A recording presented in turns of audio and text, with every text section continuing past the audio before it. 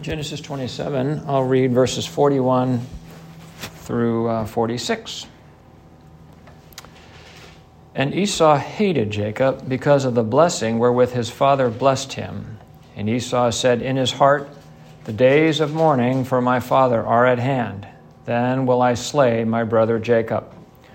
And these words of Esau, her elder son, were told to Rebekah. And she sent and called Jacob, her younger son, and said unto him, Behold, thy brother Esau, as touching thee, doth comfort himself, purposing to kill thee.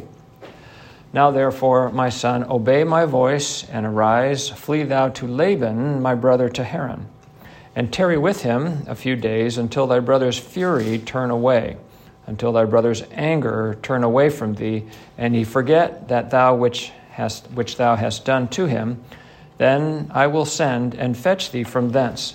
Why should I be deprived also of you both in one day? And Rebekah said to Isaac, I am weary of my life because of the daughters of Heth. If Jacob take a wife of the daughters of Heth, such as these which are of the daughters of the land, what good shall my life do to me? And all God's people said, Amen. Amen. Our Heavenly Father, we pray thee now that you would open up your word to us, that once again we can see the things that Christ hath done for us, and see the pattern and how we as saints fall short of that which would lead us to a peaceful life of faithfulness in Christ. In Jesus' name we pray. Amen. Amen. Well, this morning, Lord willing, I hope to finish up Genesis chapter 27. So I want to talk about the dynamics that take place here in verses 41 through 46. I will give Rebekah good marks for knowing what's going on in the household. In terms of she gets wind, she understands, she appreciates what's going on in the heart of her two sons, both of them. And here in what we see here in verse 41 and 42, we see that she knows what Esau has desired, what Esau desires to do, and she has full understanding of why he would desire to kill his brother. And so this is we can appreciate that a mother ought to have her finger on the pulse of what's going on in the house. She ought to know what's in the heart of her children, and she will if she spends a lot of time talking to them and listening to what things they would have to say. We can appreciate that Christ certainly knows what goes on in the hearts of all of his people. In Hebrews chapter 4, beginning in verse 12, it sounds like we're talking about the Bible as the Word of God, but you can see how this morphs into Christ himself. In verse 12 of Hebrews chapter 4, we read, For the Word of God is quick and powerful and sharper than any two-edged sword, piercing even to the dividing asunder of soul and spirit, and of the joints and marrow, and is a discerner of the thoughts and intents of the heart. Clearly, it's speaking about the Word of God in Christ, him getting into our heart, him knowing what's in our heart, and him being able to parson things out as to why we do what we do, why we think the things that we do, what our motives are. And it says here, thoughts and intents of the heart. Verse 13, it makes it very clear that we're speaking of Christ here. Neither is there any creature that is not manifest in his sight, but all things are naked and open unto the eyes of him with whom we have to do. Well, who is it that we have to do with? Well, obviously it's Christ that we have to do with. And so Rebekah here, understanding what's going on in her house and understanding the dynamics that have taken place since her children were born, has an appreciation, and she rightly fears, I shouldn't say rightly fears, she does fear that Esau will slay Jacob. In verse 44 and verse 45, it speaks about his fury and his anger. And we can appreciate that in Genesis 27:40, it says that by his sword thou shalt live. That was I'm going to put that in quotes, blessings that his father Isaac gave to Esau, was that by thy sword shalt thou take thy living.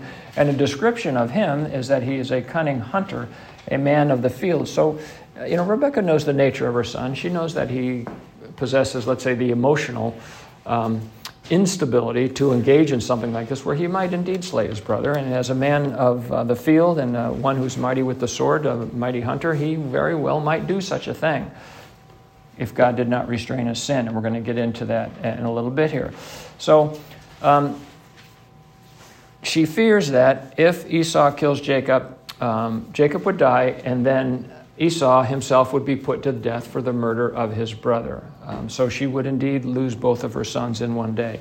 Now, this is certainly before the law was given, but when Noah came out of the ark, God set forth capital punishment for the murder of another human being. And this is in Genesis chapter 9. I'll pick it up in verse 5 here. He's already told man that animals will fear man. He's told Noah that animals will fear men.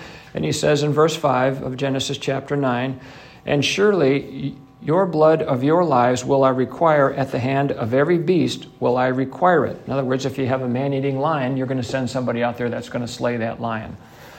Will I require it? And at the hand of man, at the hand of every man's brother, will I require the life of man. So if a man is killed, then the nearest kinsman, his brother, will go out and slay the individual that slew your brother. In verse 6, "Whoso sheddeth man's blood, by man shall his blood be shed, for in the image of God made he man." So coming out of the ark, Noah is immediately told that capital punishment is appropriate for the death of man, because when you slay a man, you slay that which was made in the image of God. And that's certainly very dear to God. So if this takes place, then Esau would be put to death also. Now, one of the things we have to keep in mind here is all of these dynamics are by her contrivance. In verse 45, she says that as though it was Jacob's fault here, "Until thy brother's anger turn away from thee, and he forget that thou which hast done to him, and he forget that which thou hast done to him." You were the one who received the blessing that he thought should have been for him. So it was really the issue that she put up Jacob to do this, and she even said, "Let the curse be upon me." But now she's saying, "Hey, I understand why he wants to kill you because of what you have done to him." So he received the blessing that Esau should have thought would have been confirmed upon him. So we can appreciate that her heart is troubled because really what she has done, that because of it she might be deprived of both of her sons in one day. And she has brought all of this heartache upon herself and upon the household because of a lack of faith and appreciation of what God had told her all the way back in Genesis 25:23, where God had told her that the elder shall serve the younger. It's interesting, when you're reading through here in verse 42, God tells us which son is the elder son and which son is the younger son, as though we might have forgotten that. So God is trying to get us to help us appreciate the dynamics of the family here, and that when he said the elder shall serve the younger, that would mean that Esau would serve Jacob, which won't happen if either one or both are dead. That won't happen if either one or both are dead. So once again, we see Rebekah working things out after the counsel of her own will and failing to trust in God. Down in verse 46, we see that she manipulates Isaac so that he will send Jacob away to seek a wife and therefore remove him from Esau's immediate reach and rage so as to preserve his life, because once again she fails to trust God. Now, we sung the hymn this morning, "'Tis so sweet to trust in Jesus," and I sing that with a certain amount of personal hypocrisy because I wonder really how much I trust in Jesus. The chorus is, "'Tis so sweet to trust in Jesus, Jesus, Jesus, how I trust him." The hymn has an exclamation point there. I might put a question mark. How I've proved him over and over. Well, why am I proving him, and how am I proving him? I'm proving him by my lack of faith and trust in him, and yet he's proving himself to be faithful to me in spite of my lack of faithfulness to him. Then it continues, "Jesus, Jesus, precious Jesus, oh for grace to trust him more." So even in the chorus here, while the author is at one point proclaiming that he does trust in Jesus, but yet then he says to trust him more. I will need grace to trust him more, because this is an issue that we all struggle with. And I would say that Christians have no trouble trusting in the Lord for the little things, and they trust in him when they absolutely positively have to. When God has pushed you into a corner and shown you that there's no way out except through him, then we will trust him. But one of the things that is true is we should trust him in all things, the little things, the big things, and the things in between.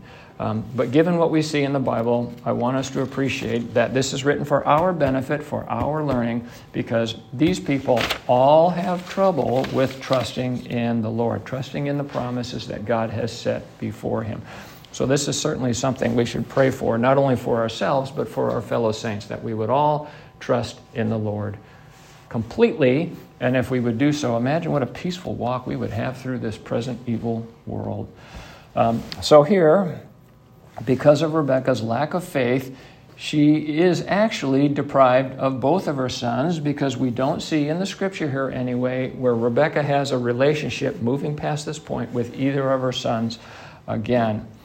In verse 43 and verse 45 of Genesis 27, she makes reference to this about how she will send and fetch him back. In verse 43 it says, "Now therefore, my son," speaking to Jacob, "obey my voice and arise, flee thou to Laban my brother to Haran, and tarry with him a few days until thy brother's fury turn away, until thy brother's anger turn away from thee, and he forget that thou which hast done unto him. Then I will send and fetch thee from thence. Why should I be deprived also of you both in one day?" So she's telling him, you need to go, and I will fetch you back. But you won't find anywhere in Scripture where she actually fetches him back. In Genesis 31:3, it's actually the Lord who fetches Jacob back. In verse 3 of Genesis 31, it says, "And the Lord said unto Jacob, Return unto the land of thy fathers and to thy kindred, and I will be with thee." So it is God who shepherds Jacob every step of the way, and I want us to appreciate that, because he's indeed shepherds all of us every step of the way. In spite of what we may think about how we determine the direction we take, it is the Lord who leads us every step of the way. In Genesis 28, which we'll get to later, Jacob makes an interesting statement in verses 20 through 21. He says, "And Jacob vowed a vow, saying, If God be with me, and will keep me in this way that I go, and will give me bread to eat and raiment to put on, so that I come again to my father's house in peace, then shall the Lord be my God." And that is indeed what the Lord does. The Lord calls him back and restores him to his father, brings him back to his father's house in peace. But I don't want you to think of this as a conditional statement that Jacob is saying, that if you do this, this, and this, then like I will worship you. What he's saying, if all these things prove to be true, the only way it could be true is that God is my God, and he is in fact shepherding me every step of the way. So I appreciate that Jacob, right from the beginning here, starts looking in that direction, that he is indeed one of the Lord's sheep. So we see that although Rebekah would seek to call him back after his brother's anger and wrath has passed, she doesn't. So she, because of what she has done, suffers the consequences of not being part of his life moving forward, doesn't get a chance to meet the grandkids, she misses out on all of those wonderful family occasions because of what she has done. What she has failed to do, as I had said, is to trust God and to believe in what God had said. And this is where we fail as Christians, she failed to believe all of the ancillary realities associated with a particular statement. In other words, God makes a promise, and when God makes a promise to do something, there are many ancillary promises that he will necessarily have to fulfill the primary promise to you. It's, if I can associate it to working in life, if you're going to do a particular job, you agree to do a particular job, let's say wax the floors before Thanksgiving Day, that means that the furniture has to be moved, and that means that the floor has got to be vacuumed and the floor has got to be washed. So if I agree to wax the floors for my wife before Thanksgiving, it means I'm also agreeing to mop the floor, vacuum the floor, and move all the furniture. So the one promise means that several other ancillary promises will be fulfilled. Back in Genesis 25:23, the Lord had said to her, 2 nations are in thy womb, and 2 manner of people shall be separated from thy bowels, and the one people shall be stronger than the other people, and the elder shall serve the younger. So failure to understand that statement and to wait for God to work in the hearts of all of the people to effect that promise out, or those promises out, results in her missing out in the further lives of her two sons, and undoubtedly proved to be a heartache for her. If you think of all the things that are written in there about two nations coming forth from her womb, there are many promises and assurance that she should have clung to over the years. As God's children, there's a couple of things that we should learn from this. Lamentations chapter 3, verse 25 and 26 says this here, 25 and 26 of Lamentations 3, "The Lord is good unto them that wait for him, to the soul that seeketh him. It is good that a man should both hope and quietly wait for the salvation of the Lord." Rebekah should have quietly waited for God to fulfill these promises in the life of Jacob and Esau, and indeed in her life. And so to appreciate these promises, it is important for us to meditate and to think upon and to ponder the words of God, to think about what is written and all of the things that are associated with any particular promise.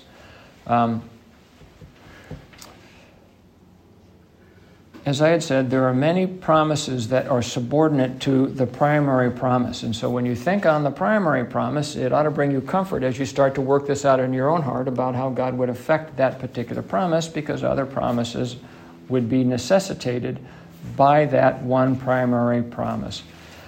For God to tell Abram that in his seed all of the nations of the earth would be blessed, we should appreciate that God will preserve the life of Abraham. He will preserve the life of Sarah.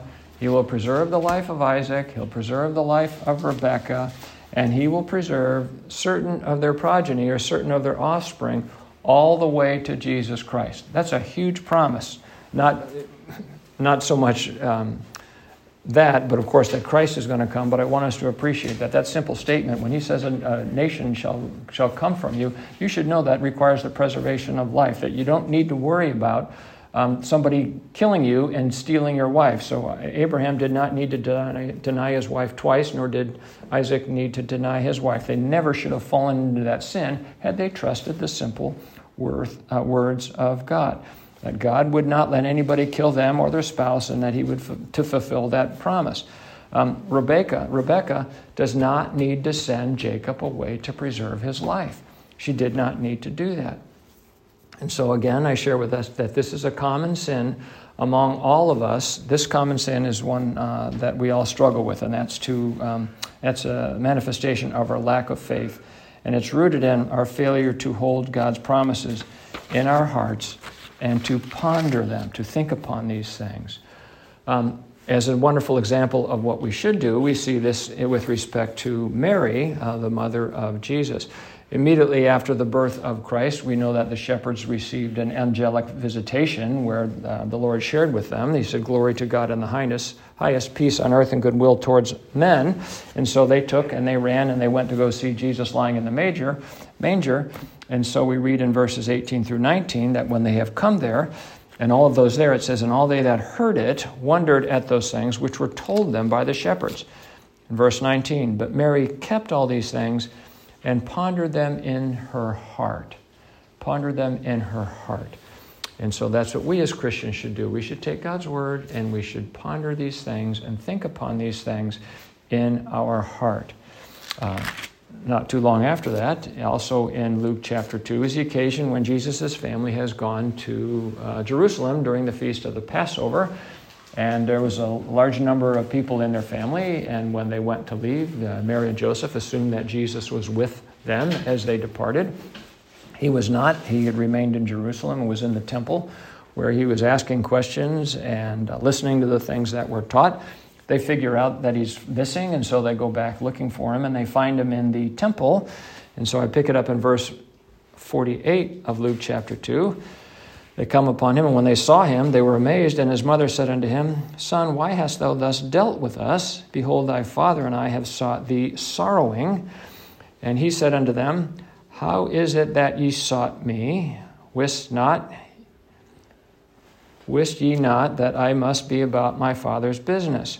Now that's an interesting statement, because Mary's got Joseph standing right next to her, and she had just said to him, "Behold, thy father and I have sought thee sorrowing." So he's making a statement That maybe is a cognitive disconnect to her, although she should know, of course, that his Father is God. But nevertheless, it puts this back in her mind. Verse 50, and they understood not the saying which he spake unto them. Verse 51, and he went down with them and came to Nazareth and was subject unto them. But his mother kept all of these sayings in her heart. So I want us to appreciate, in both of these cases, it talks about keeping God's word in your heart as opposed to, let's say, an intellectual turning over of these events in your brain, but rather in your heart. It's in your heart where you have to ponder these issues. So she's going to ponder these issues of the things that he had said to her and keep them close in her heart. And this, of course, is a wonderful example of what we should all do. In Psalm 119, verse 11, which our deacon read earlier, we read, Thy word have I hid in my heart, that I might not sin against thee. And of course, Psalm 1, verse 2 talks about meditating on the law of God day and night. To meditate on the law, to keep it in your heart, to hide these words in our heart, I'm not speaking of specific ordinances, but rather it's really about putting Christ in your heart. I mean, he should already be there, but you need to think about Christ. You need to think about what things he has said and what things that he has done in Scripture, and extrapolate from that what things he will do in your life as well. The point of which is that to ponder the Word of God is really to ponder Christ. And so we should do that, and we should trust in him. So this all boils down to meditating on Christ. Now recall in Romans 14:23, a very simple but broad statement is made. And so this is not a benign thing. And there the Lord tells us that whatsoever is not of faith is sin. Whatsoever is not of faith in sin. So failure to trust God, really quite simply, is sin. And there are consequences for that, which we see manifest itself in Rebekah's life and the dysfunctionality of that particularly family. And so this failure to trust in the Lord is a sin that really runs throughout the whole Bible as people seek to carry out their own will, work things out according to their own counsel instead of trusting on the Lord, praying to the Lord, seeking his wisdom, guidance, and counsel, and waiting for him to work in their lives, waiting for him to work in their lives, in their heart. Now, respecting Esau's reaction to what Jacob has done, in verse 44 and verse 45, it uses the word fury and also the word anger. And I know everybody's experienced this emotion, but the word fury in the Hebrew speaks about a burning internal anger. And you know when you get angry, you physically get hot. The word anger in verse 45 is a word that is also translated as breathing outward or nostrils. And so when you put these two words together, you can see that he's almost like a fire-breathing dragon. He's so upset and he's so angry with what has taken place.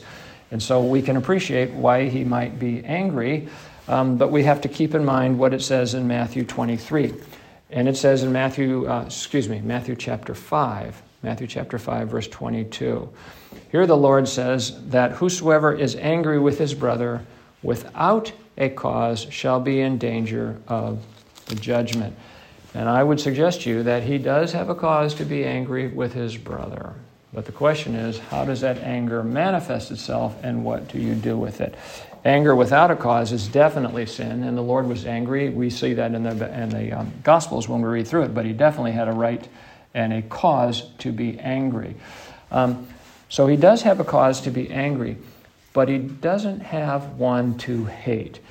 In Matthew chapter 15, the Lord talks about that. In Matthew chapter 15, verses 18 through 20, he says, But those things which proceed out of the mouth come forth from the heart, and they defile a man. The Lord is making a contrast about the externalities of things that we do, things that you might eat or failure to wash your hands or not. And he says, no, don't. It's not the externality, it's the internality of issues that defile the man. For out of the heart proceedeth evil thoughts, murderers, adulteries, fornications, thefts, false witnesses, blasphemies. These are the things which defile a man, but to eat with unwashen hands defileth not a man. So we don't have a right to move into hate. To move into hate is to move into sin. The Lord says in 1 John chapter 3, verse 15, that whosoever hateth his brother is a murderer. And ye know that no murderer hath eternal life abiding in him. Now, that doesn't mean if you murder somebody, you can't go to heaven, because we saw that Moses did that and David did that, and they certainly went to glory. But the issue is, did they have eternal life abiding in their heart? And the answer is yes. Moses and David both had eternal life abiding in their heart. If you do not have eternal life, which is to say, if you don't have Christ in you, then you are a murderer and you cannot go to glory. So that's a qualifying statement. It needs to be worked out in that way. But I want us to appreciate that Christ is not in Esau. He does not have eternal life abiding in him. But he does have this sin burning in his heart. And so he comforts himself, purposing to kill Jacob, which is the object of his hate. Now, I ask myself the question, did Rebekah ever tell Esau and Jacob about what the Lord had revealed to her? Did Esau know that he was going to end up serving Jacob, or was it a surprise to him when Abraham blessed the two sons in the way that he did? Had his mother never shared the gospel with them? I would think she would have. Had she ever shared that vision with them? I don't know. But if he was raised in a godly household, he should have at some point walked away with, this is God's will that things worked out the way it did. And I've got to let Jacob go because God is sovereign over all things. And so that's where a Christian should go with this, is they should immediately, start thinking about this, praying on this, work through it, and end up on Romans 8:28, where it says that all things work together for good to them that love God, to them who are the called according to his purpose. So this fell out for Jacob's good. This fell out. Whatever happens in your life, let's say you were Esau and you are a Christian, well, it worked out for your good too, that the blessing went to somebody else because that's how God ordained it, and it will be for your good that is the way it went. We should appreciate that God watches over us and shepherds our lives every step of the way. Scripture says he loves us, and he proved that by virtue of the fact that he died for us, and he will withhold no good thing from us. Now, that's another one of those things that you need to think through. He will withhold no good thing from us. In Romans 8:32, it says, speaking of God, he that spared not his own son, God did not spare Christ, Jesus, but delivered him up for us all. Jesus was delivered for the saints. How shall he not with him also freely give us all things? So if you sit and meditate and contemplate that in your heart, God is telling you, hey, I laid down my life for you. I gave my only begotten son, my only beloved son. Having done that, what could possibly compare with that in terms of what things or gifts or blessings I might give you in this life? Nothing compares with it. And having not withheld this, why would I withhold anything else from you? So no matter what happens in your life, again, we must appreciate it that it is for our good, that God is doing for us what he knows to be what is best for us, whether we agree with it or not. And I have lots of disagreements about what's best for me, and I thank God that he is the one giving me what I need, because I don't know what I need, but I know that he knows what I need, and I know that he will not withhold any good thing from me. So the other lesson we should learn from this, which I've already mentioned, is we should wait on the Lord. If someone has abused us in some way, though God has ordained it for our good, we know that he will deal with the offender in his own time, in his own way. God will take care of that individual. In Hebrews 10:30 and 31, it says, for we know him that hath said, we know him, we know God, it is God who has said this, vengeance belongeth unto me, and I will recompense, saith the Lord. He's telling you that vengeance does not belong to you or me, but it belongs to him, and that you're not going to be the one who's going to recompense, but God will recompense. He will take care of it. It is a fearful thing to fall into the hands of the living God. And indeed it is. And we should keep that in our minds, that God will take care of it. And I don't want to be in their shoes when he does. Jeremiah chapter 17, verse 10 says, the Lord searcheth the heart. The Lord tries the reins, even to give every man according to his ways, according to the fruit of his doing. God knows what is in Esau's heart. Remember back in Matthew 15, verse 19, about what is in the hearts of a man? In verse 19, the Lord said that evil thoughts. God knows about that. Murders. He knows about that. Adulteries, fornications, thefts, false witness, blasphemies. God knows what's in the heart of every human being. We read that in Hebrews 4:13. All things are naked and open under the eyes with whom we have to do. God knows what's in Esau's heart, and God will take care of that, and that is not something that we need to be concerned with. So we comfort ourselves not in breathing out hatred towards somebody that we're going to avenge ourselves upon them, but we comfort ourselves in God's promises, that God is sovereign, and we comfort ourselves in His love for us, which is always working itself out in our lives, the things that are good for us.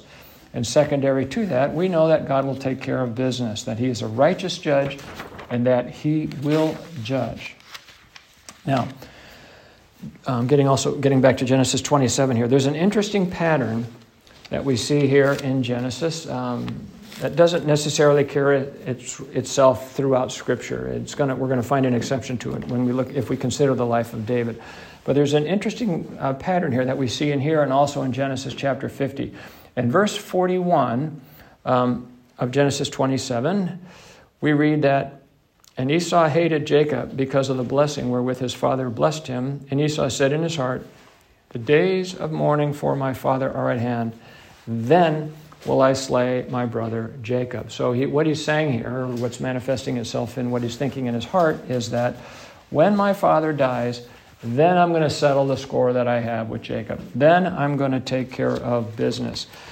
Now, if you flip over to Genesis chapter 50, we see a similar way of thinking with respect to Joseph's brothers. In verse 15 through 19 of Genesis chapter 50, we read, "And when Joseph's brethren saw that their father, that would be Jacob, was dead, they said, Joseph will peradventure hate us and will certainly requite us all the evil which we did unto him. And they sent a messenger unto Joseph, saying, Thy father did command us before he died, saying, So shall ye say unto Joseph, Forgive, I pray you, now the trespass of thy brethren and their sin, for they did unto thee evil, and now we pray thee, forgive the trespass of the servants of the God of thy father. And Joseph wept when they spake unto him." It's interesting here. They are so afraid of Joseph that they send this message by virtue of a messenger. And there's nothing to indicate in the Scripture that Jacob had actually said that, but they were making this up. Verse 18, "And the brethren also went and fell down before his face." This is after they sent the message. "And they said, Behold, we be thy servants. And Joseph said unto them, Fear not, for am I in the place of God." So Joseph is manifesting that which a mature Christian should manifest. In other words, God will take care of this. I'm not in God's stead to avenge myself on you in terms of the things that thou hast done. But he's behaving as a mature Christian. But what we're seeing apparently manifest here is that it appears to be a pattern, at least in Genesis, where people wait until their father has died before they settle private quarrels between themselves. Now, we're going to take this to the gospel, and so it's good news for us that we have a heavenly Father who never dies. We have a heavenly Father who never dies. No one can ever avenge themselves against us, save that which our heavenly Father allows for our good. What anger and fury they may hope to vent upon us is mitigated or tempered by God's providence for our good. God will never let anything happen to us that is not for our good, no matter what evil we have done, no matter what vengeance a person might contrive in their heart towards us. Though we deserve it, God will mitigate it so that it will only work for our good. He'll only permit them to go only so far as to for our good. Now, this is particularly true in the context of how we dealt with our brother Jesus. Hebrews 2:11 says that he is our brethren, and how we dealt with our brother. Isaiah 53:3 and Romans 5:10 tell us that we initially despised him and rejected him, and he was our enemy. At one time, we were at an enmity with God. We despised and we rejected him. And it was our sins that put him on the cross. We are guilty of the death of Christ. We're responsible for the death of Christ. And yet, in John 20, Verse 11, when he's talking to Mary in the garden, he says, I go unto my God and your God, my Father and your Father. So he's telling us that we have the same Father. So consistent with this pattern that we see in Genesis here, we have the same Father, and he will never die. Therefore, this score will never be settled as Esau hoped to settle it upon the death of his father, or as Joseph's brethren feared it would be settled upon the death of Jacob. We have the same Heavenly Father. We are all born from above. That's in John chapter 3, verse 3, and chapter 3, verse 7. It says born again, but if you look at the Greek, it's born from above. It's translated born again because that's the context when Nicodemus says, hey, do I have to go back in my mother's womb? So we are born from above. We have the same Heavenly Father as our brother Jesus did. However, those who are not born from above, they do not have the same Heavenly Father, and they will be dealt with according to their sins, and Jesus is the judge. Now, let's go look again at Genesis chapter 9, verse 6. And I want us to appreciate what's in there. Genesis 9, verse 6. Whoso sheddeth man's blood, by man shall his blood be shed, for in the image of God made he man. Well, which man did God make that is truly in his image? That is the expressed image of his person and the brightness of his glory. That's Jesus Christ, the God-man. In John chapter 5, verse 27, he's described as the Son of Man. In John chapter 5, verse 27, we read, Christ is speaking and says that the Father hath given him authority to execute judgment also because he is the Son of Man. That authority has been given to him because he is the Son of Man. In verse 22 of John, it says, For the Father judgeth no man, but hath committed all judgment unto the Son. I want us to appreciate that Jesus is fully man and fully God, and he is going to fulfill Genesis chapter 9, verse 6. He is the one who's going to fulfill that because he is a man, and therefore he can rightly judge all man. And since man has shed blood, particularly his blood, that he will judge them as a man whose blood was shed by other man, because he is made in the image of God. So I thank God that Jesus is my brother, and that our Heavenly Father shall never die. I want us to also appreciate that this is a sin, me murdering him, that he also hath borne on my behalf. And he has paid for my sin, killing him. And I think that's something that we should, in addition to all the other wonderful things we appreciate in the gospel, this one's a very interesting one because it seems almost circular that I would be forgiven by him. He would pay the penalty of my sin for slaying him, according to Genesis chapter 9, verse 6, that he would pay for that as well. So with that, we'll say amen.